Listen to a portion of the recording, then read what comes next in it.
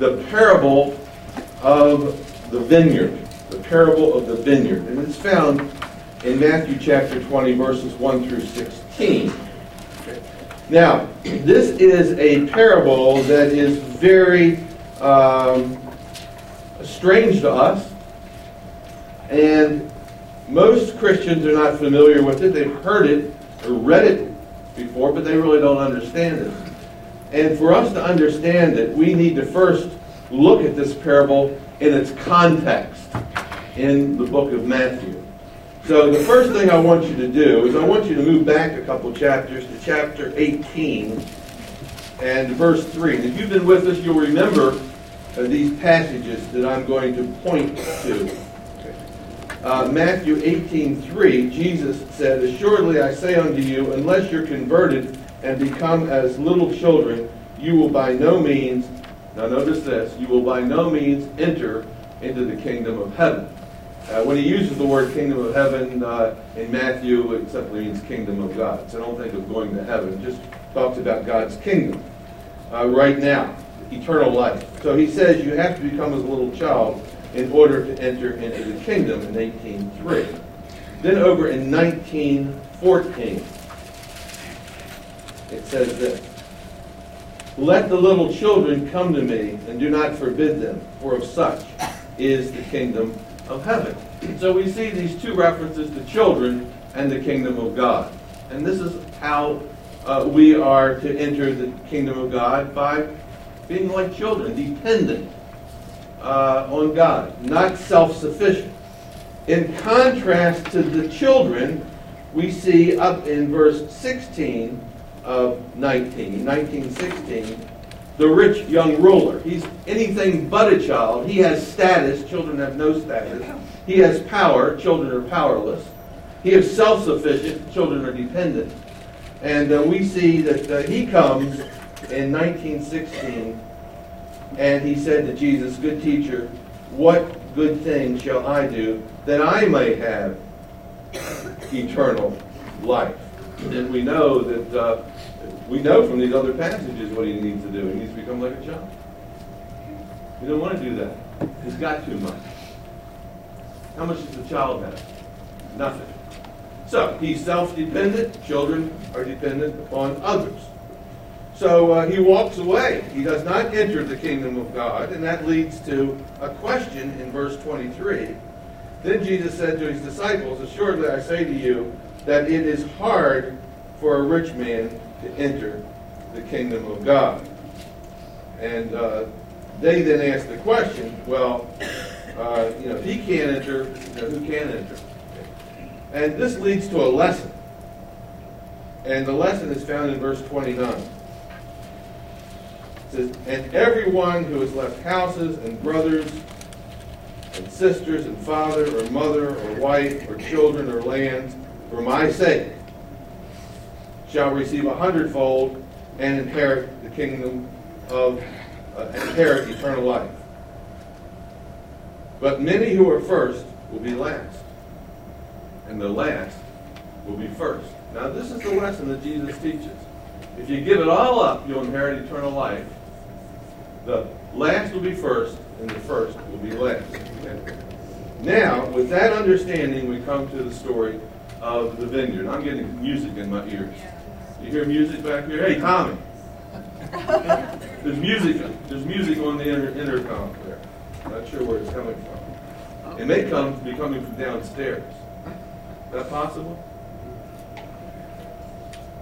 Okay, well. If I come from the student room, I don't think they sing that kind of music. Okay. Okay, so we got this context. Sure. Are you ready? Now, we're going to come to the parable of the vineyard, and I'm going to divide it this way. Okay? Chapter 20 and verse 1, we're going to call that the introduction. 20, verse 1, the introduction. Verses 2 through 7, the hiring of workers. The hiring of workers. Verses 8 through 15, the paying of the workers, giving them their wages, the paying of the workers. And then verse 16, the lesson. Okay? So let's look at the introduction. So it says, for the kingdom of heaven, see, this is with this, everything that we've been talking about is about this. The kingdom of heaven is like a landowner who went out early in the morning before the sun was up, like we did today, to hire laborers for his vineyard. Now here we see several key terms. First you see the phrase kingdom of heaven. That is the theme of this parable. Okay, that's the theme of this parable.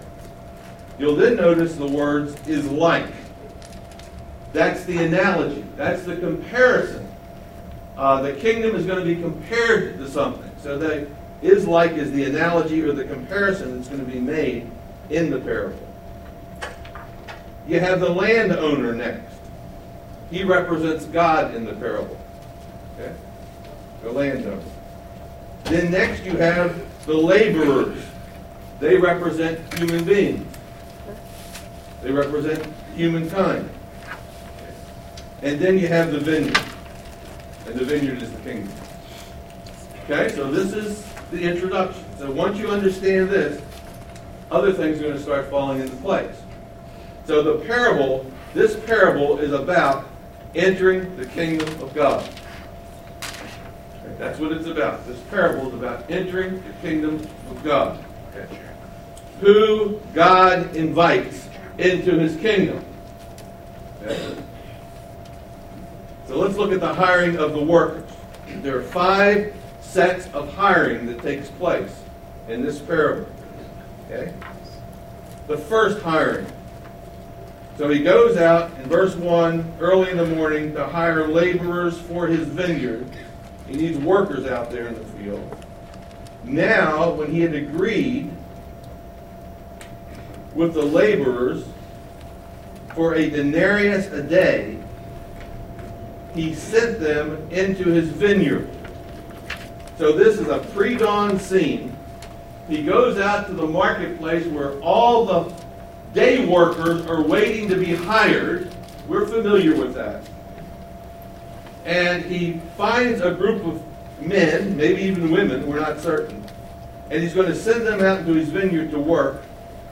And he's going to give them a denarius, it says in verse 2. For a denarius a day. These people are going to work a full day from 6 a.m. to 6 p.m. They're going to work from the time the sun comes up to the time the sun sets. Everybody in Palestine worked that way that was a day laborer. And they got 1 denarius a day. We would call that today minimum wage. Okay? That's what they got. That's the standard pay. That's the first hiring. Now look at the second hiring in verse 3. And he went out about the 3rd hour. Now this is 9 o'clock in the morning. Okay? And he saw others standing idle in the marketplace. Now when it says they're standing idle, it doesn't mean they're lazy. It means they're waiting. They're waiting for someone to come along and hire them to work. And he said to them, you also go into the vineyard, and whatever is right I will give you. And so they went. He hires these people, but he doesn't designate how much he's going to pay them. He said, I'll do right by you, whatever's right. Now I don't know if I'd go out and work for that, would you? But they do. 9 o'clock in the morning they go out and they go into the vineyard. It says they went out. You see that in verse 3? Okay. Now look at verse 4. It says they went. They went into the vineyard. Okay, now we have the next hiring. The 3rd and 4th hiring in verse 5. He went out again about the 6th hour. That's 12 noon. He discovers he needs more workers in his vineyard. And he goes out the 9th hour. That's 3 o'clock in the afternoon. That's your 3rd and 4th hiring. And he did likewise. He said, I'll do right by you. So they go into the vineyard. Now we have the 5th hiring. Look at verse 6. And about the 11th hour, that would be 5 p.m., he went out and found others standing idle, and he said to them, "Why have you been standing here idle all day?" And they said to him, "Because no one hired us. We've been waiting for someone to come and hire us." He said, "You also go into the vineyard, and whatever is right, you will receive." Now, they are all in the vineyard, every worker. But they've all gone into the vineyard at different times. 6 a.m., 9 a.m., 12, 3, and 5. But they're all working in the vineyard. And let me tell you, this is very important, that poor people in Bible times living in Palestine, if they did not work, they did not eat. They starved and their family starved. It wasn't like we get a weekly paycheck, or we get a Social Security check, or you get retirement, or you get investments. These people lived hand to mouth. They got paid in cash every day at the end of the day. If they didn't get kicked up to work, they didn't eat. And that's just how the system worked. And 92, 93% of the people in the entire Roman Empire worked like this. If it was a rainy day and you couldn't go into the vineyard, guess what? You didn't eat. And this is why people hooked up with individuals called patrons. They try to find somebody and help them out. And then in return for being helped out, they had to bestow honor on them all the time. So, you grovel. So it was a very difficult system. So all these people were working, and they're happy to be working. I want you to know that. So then it says in verse 8, now we come to part 2, the paying of the wages. And when evening had come, the owner of the vineyard said to his steward, that would be his general manager, "Call the laborers and give them their wages, beginning with the last." Start with that last group that we sent out at 5 o'clock and pay them. Okay? So the 11th hour group comes in to get paid. Verse 9. And when those who came, who were hired about the 11th hour, they each received a denarius, a full day's wages for 1 hour of work. Wow! That'll get you excited. They've never had anything like this happen to them in their lives. This is pretty good. What a surprise. Can you imagine going home and telling your family what it was like? And this person gave you this big bonus just because they were kind and they were gracious. Now verse 10. And when the first came, we're assuming all the other ones have come and gone. When the first came, they supposed that they would receive more. We've worked 12 hours. This guy works 1 hour and gets a full day's wages. What kind of bonus are we going to get? And they likewise received each one single denarius. You talk about disappointment. You talk about shock. What would you do if 1 hour people end up getting a full day's wages and you work 12 hours and get the same? You're not going to be too happy, are you?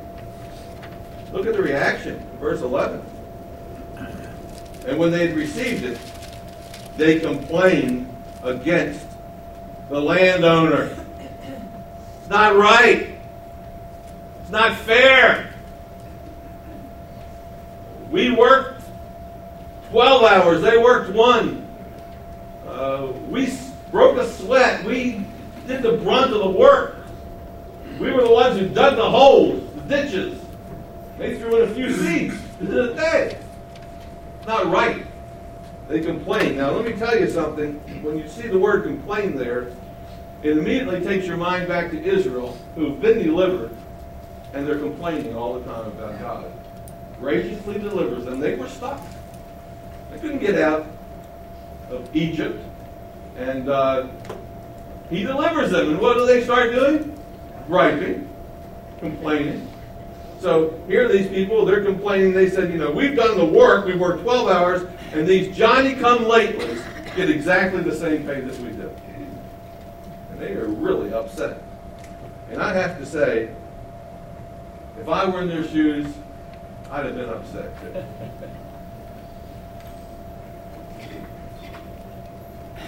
Look what they said. These last men have worked only an hour. And they said this right to the owner. You made them equal to us, who have borne the burden of the heat of the day. Now the owner responds, verse 13. But he answered one of them, and he said, friend. He answered one of them, and he said, friend. They said, cheat. And he says, friend. Well, he puts them to shame. He doesn't hold anything against them. He calls them friends. Look at that. Not my enemy. They look upon this guy as some enemy. He looks upon them as a friend. He says, friend. Am I doing you wrong? In verse 13? And the answer is, no. I'm not doing you wrong. Did you not agree to work with me for a denarius? And the answer is what? Yes. You said you'd work for a denarius. I gave you a denarius. Have I done you wrong? Have I cheated? Have I, done you wrong? And the answer is no. That's what we agreed to. But now guess what? They're complaining after they've agreed to this. Now, we know he hasn't done wrong because the word right is used in there. In verse 4, whatever is right I will give to you, he says to that one group. In verse 5, to the third and fourth group, he says he did likewise. That means he did right. And then in verse 7, at the end of verse 7, whatever is right you will receive. So this man is doing right by everybody. Now remember, this is a parable. Okay, this is where Christians make a mistake when they're reading. This is a parable. And what's it about? The parable means it's not a real event. It's a fictitious story that Jesus is making up to drive home a point. It's about entering the kingdom of God and who enters the kingdom of God. And he's trying to drive home a point. Now look at verse 14. Look what the owner says in this story that Jesus tells. Take what is yours and go your way. So in the story, they take their money and they leave. Think we'll ever see them again? Think they're going to come back? Think they want to work for this guy the next day? No, because they feel they've been cheated. But have they been cheated? No. He has done right by them. He did exactly what he said, and he gave the others the same, which if he wanted to do, he can do. We see that. He says, take what is yours and go your way. I wish to give this last man the same as you. Is it not lawful for me to do what I wish with my own things? And the answer is what? Yes. It's his money, his field, his prerogative. He can do whatever he wants to do. He has a right to do that. Or, he says to those people that he sends away, or is your eye evil because I am what? Good. See, these people aren't jealous because they got cheated. They got exactly what they agreed with. Why are they upset? Because the guy was good to the others. He's good. Just remember that. He's good. Now, who does the owner represent? God. And God is what? Good. Okay. He doesn't cheat. Okay. He's good. So they are jealous and angry. They have this evil eye, which means they look like, if looks could kill, you'd be dead type thing. It's not that they're angry because he's been unfair to them, because he hasn't been, once you understand the story, but he's good to others. Okay, now the lesson. You ready? Look at verse 16. So, here's the lesson. Jesus says, the last will be first, and the first will be last. Which we saw back in the other story last week. So there's the lesson. The first will be last, and the last will be first. Now when we talk about first and last, remember what we're talking about.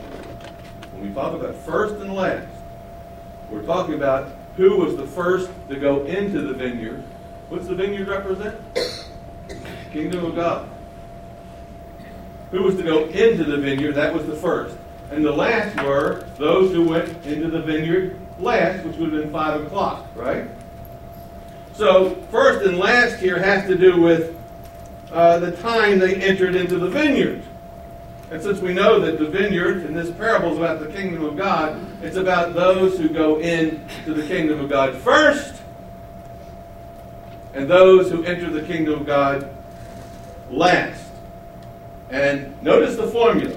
The last will be first, and the first will be last. That's a formula. That means they're equal. Those that go in early and those that go in last are equal. They both go into the vineyard. They are equal. This parable, and let me tell you, murder has been done to this parable because people have tried to develop economic systems based on this parable. This parable isn't about economics. It's not about capitalism. It's not about communism. It's not about rewards. It's about who enters the kingdom first, and who enters the kingdom is the Johnny-come-latelys. Once you got the key, it all makes sense. Okay? So, how are we going to interpret this? Who goes in first and who goes in last? These people who are equal. So I'm going to give you 3 options. Okay? There's 3 ways to interpret this. All are variations of the same thing. Okay? Option number 1, the people who go into the kingdom first are the Jews. Who does Jesus bring the gospel to? The Jews. He's come to seek the people of the lost tribes of Israel, right? The Jews go in first. They have the first opportunity. The Johnny-come-latelys are the Gentiles. Aren't you glad God allowed you to come into the kingdom of God? Just like he allowed the Jews to come into the kingdom of God. To the Jew, Paul says, to the Jew first, and then also to the Gentile. First, and then the Johnny-come-latelys, the Gentiles. Jews have no advantage over us. They shouldn't complain. What's that Gentile coming in here? But, we know that many Jews were very concerned. Many Jewish Messianic Jews who entered the kingdom of God were very concerned when God allowed Gentiles to come in, weren't they? They wanted the Gentiles to become like Jews. Remember that? Instead of being happy that God allowed the Johnny-come-lately Gentiles in, they complained. Paul preaching to Gentiles? Peter reaches the household of Cornelius. He has to come back and explain it to the church at Jerusalem. You did what? You ate with Gentiles. Now, remember Matthew's audience. Living up in Syria around 85 AD when he writes this thing.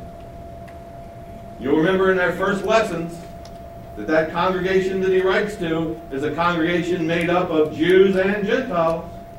Remember that? And many of these Jewish people were being pressured by their parents and their relatives and their friends. You're rubbing shoulders with Gentiles.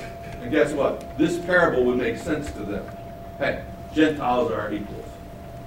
Yes, we got in first.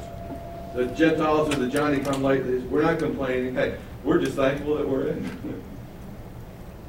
And we're happy that they're in too. So that's option number 1. Does that make sense to you? Option number 2. Those who come in early would be those. This is option 2, theory 2. are those who were with Jesus from the beginning that entered into the kingdom. This would be the apostles. Okay.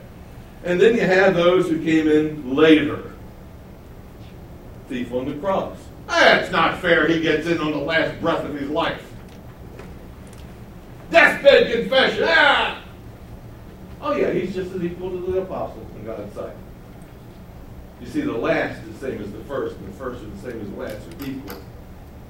Or how about the Apostle Paul, who comes in after he's persecuted the church? And he says, I'm not one whit behind any apostle. I am like a person who was born out of due season. Yeah, I came in late. I'm like a birth. A man and a woman have a child when they're 20 years old, and then guess what? She's 42 and she has another one. Boy, we weren't expecting that. Are they both children of that man and woman? Yes. One comes in early, the other's a Johnny-come-lately. So it could be like the apostles versus the Paul. And when Paul gets saved, they're very concerned that is this guy really saved? This was a persecutor of the church. Okay, now there's a third option. The third option fits in good with the context, and those who come in first would be those upstanding people. Law keepers. People like Joseph of Arimathea and Simeon that you find in Luke chapter 1 and 2, and people like that. Law people. Maybe people like the rich young ruler who wants to come in. He feels that he has priority. After all, he's rich. The disciples said, man, he can't get in who can. Seems like he has first priority. So this would be upstanding law keepers. And then the second group, the last group, would be people like tax collectors and sinners. You mean you're going to let them in? One has a lot to bring. The rich young ruler were. If I were a pastor of a church, the rich young ruler came up and said, I want to know how to be saved. I'd say, buddy, let me give it to you in 3 simple statements. Because I know this guy has a lot to give to my church. But how about a tax collector and a sinner? They don't have much to give. They're like the dregs of society. They're last. It's the story of the prodigal son all over again. The elder brother complains when the prodigal comes home. Remember that story? I've been with you all this time. I should have priority. I've done all you've said. I've kept the law. I've worked for you. And here's this bum brother of mine. And he comes in and you throw a party for him. I'm not going to go into that party. He doesn't rejoice over the fact that his brother's been accepted by the Father. He complains. Why would he complain? Nothing's happened to him. Oh, he's not seeing things clearly. He complains that his brother's getting more than him. It's not fair that this Johnny-come-lately changes his ways late in life. And here, I've served you all this time. And so he walks away. He won't go into the party. That sounds like the rich young ruler, sort of. He walks away. In fact, down in verse 14, what does it say? The owner tells those first comers, take what's yours and what? Go your way. Because God's good. He was good to that first group. He is good to the second group. He offers all the kingdom. He offers the kingdom to everybody who comes like a child. And the tax collectors and the sinners come like a child. And so he offers, there's no advantage one over the other. In Christ, there's no male or what? Males don't have an advantage. Firstborn don't have an advantage. No slave or free. In Roman society, if you were free and you were a citizen, that gave you an advantage. But not in God's kingdom. The slave is exactly the same as the free. They're equal. The first is last and the last is first. There's no difference. There's an equal sign between them. Slave, free, equal, right in the middle. Rich, poor. Equal sign right in the middle. God doesn't care about your station in life, your skin color, your nationality. But to the arrogant, to the self-righteous, he says, tax collectors and harlots will sit at the table with Abraham in my Father's kingdom long before you ever do. Because they come like children, and you come with your own self-righteousness. And so he says at the end, and some translations don't have this portion, the end of verse 16, but most do. For many are called, but few are chosen. The whole issue is the invitation. Many are called. Guess what? God calls all of us. He invites us into the kingdom. He says, y'all come. But some actually walk away from the kingdom like the rich young ruler. So here's this invitation. The invitation is given to those who are the first, given to those who are the last. Now, did the disciples get this? I don't think they really get this. I think they're still confused now. And then this section ends with, in verses 17 through 19, with Jesus giving his third prediction about his death in the Gospel of Matthew. I want to read this to you very quickly and just make one comment. So here we have Jesus giving his third prediction. Look at verse 17. Now Jesus was going up to Jerusalem after he tells this parable. He took the 12 disciples aside privately on a road, and he wants to say something to them privately. This is not for public consumption. He says, pay attention, behold. Now listen to me very carefully. He says, it's something important I want to tell you. We're going up to Jerusalem, the capital city, and the Son of Man will be betrayed. Somebody's going to turn on me. They're going to betray me. They're going to betray me to the chief priests and to the scribes, to the religious leaders. They're going to turn me into the religious leaders. They will condemn him to death.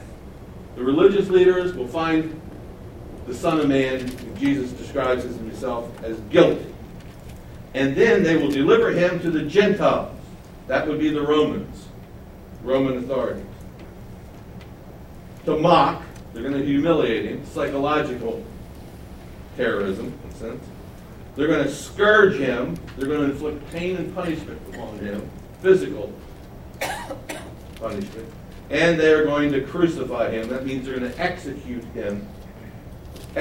him through the means of crucifixion, which was the form of death that Rome reserved only for the lowest of the low and for political revolutionaries, people that they described as dangerous to their society. They are going to crucify him. Jesus predicts his death. And then he says this, and the third day he will rise from the dead. He will be victorious, and it's through his resurrection that his kingdom, this kingdom that he's been talking about, will be initiated, officially initiated, when he's resurrected, ascends into heaven, he sits at the throne, on the throne of David next to his Father on high, and he rules the world, heaven and earth. He says, all authority has been given to me in heaven and earth. Not only in heaven, but on earth. Jesus is ruler of the earth, whether people realize it or not. And thus his kingdom is initiated in some way. I'm convinced that the apostles have no idea what in the world he's talking about, even though he's speaking in good old-fashioned, plain what we call plain old English. They should understand it, but they're not getting it, because their concept of Messiah is not that he's going to die, but that he's going to kill Rome. Rome's going to die. He's going to overthrow Rome. So they don't get it. They still think he's going to bring about the kingdom, but they're not getting that. And the reason we know that is because in the next verses, it says that then the mother of Zebedee's sons came to him with her sons, kneeling down and asking something from him. And he said to her, what do you want? And she said, grant these my two sons, John and James, that they might sit at your right hand and on your left in your kingdom. They want privilege. They've missed the whole point. They will not get the point until Jesus is resurrected and they see him ascend and the Holy Spirit comes, and suddenly all this will make sense. So that's what we'll pick up next week. We'll pick up with the request of James and John's mother that they will have a prominent place in the kingdom. And then the following week will be Palm Sunday, and we'll be in chapter 21, Peter's triumphal entry. Lord, we thank you for a parable that drives home the point of who enters the kingdom and how you invite all of us. Jews, but also Gentiles. Rich, but also poor. Good people and bad people. You call us to turn from our ways, come like children into your kingdom. Oh, Lord, help us not to complain when we look at others that come into your kingdom. Others that come into our church and say, they shouldn't be here. What are we doing this afternoon? Help us, Lord, to have the right attitude, one of rejoicing, realizing that you're a God of grace to all people.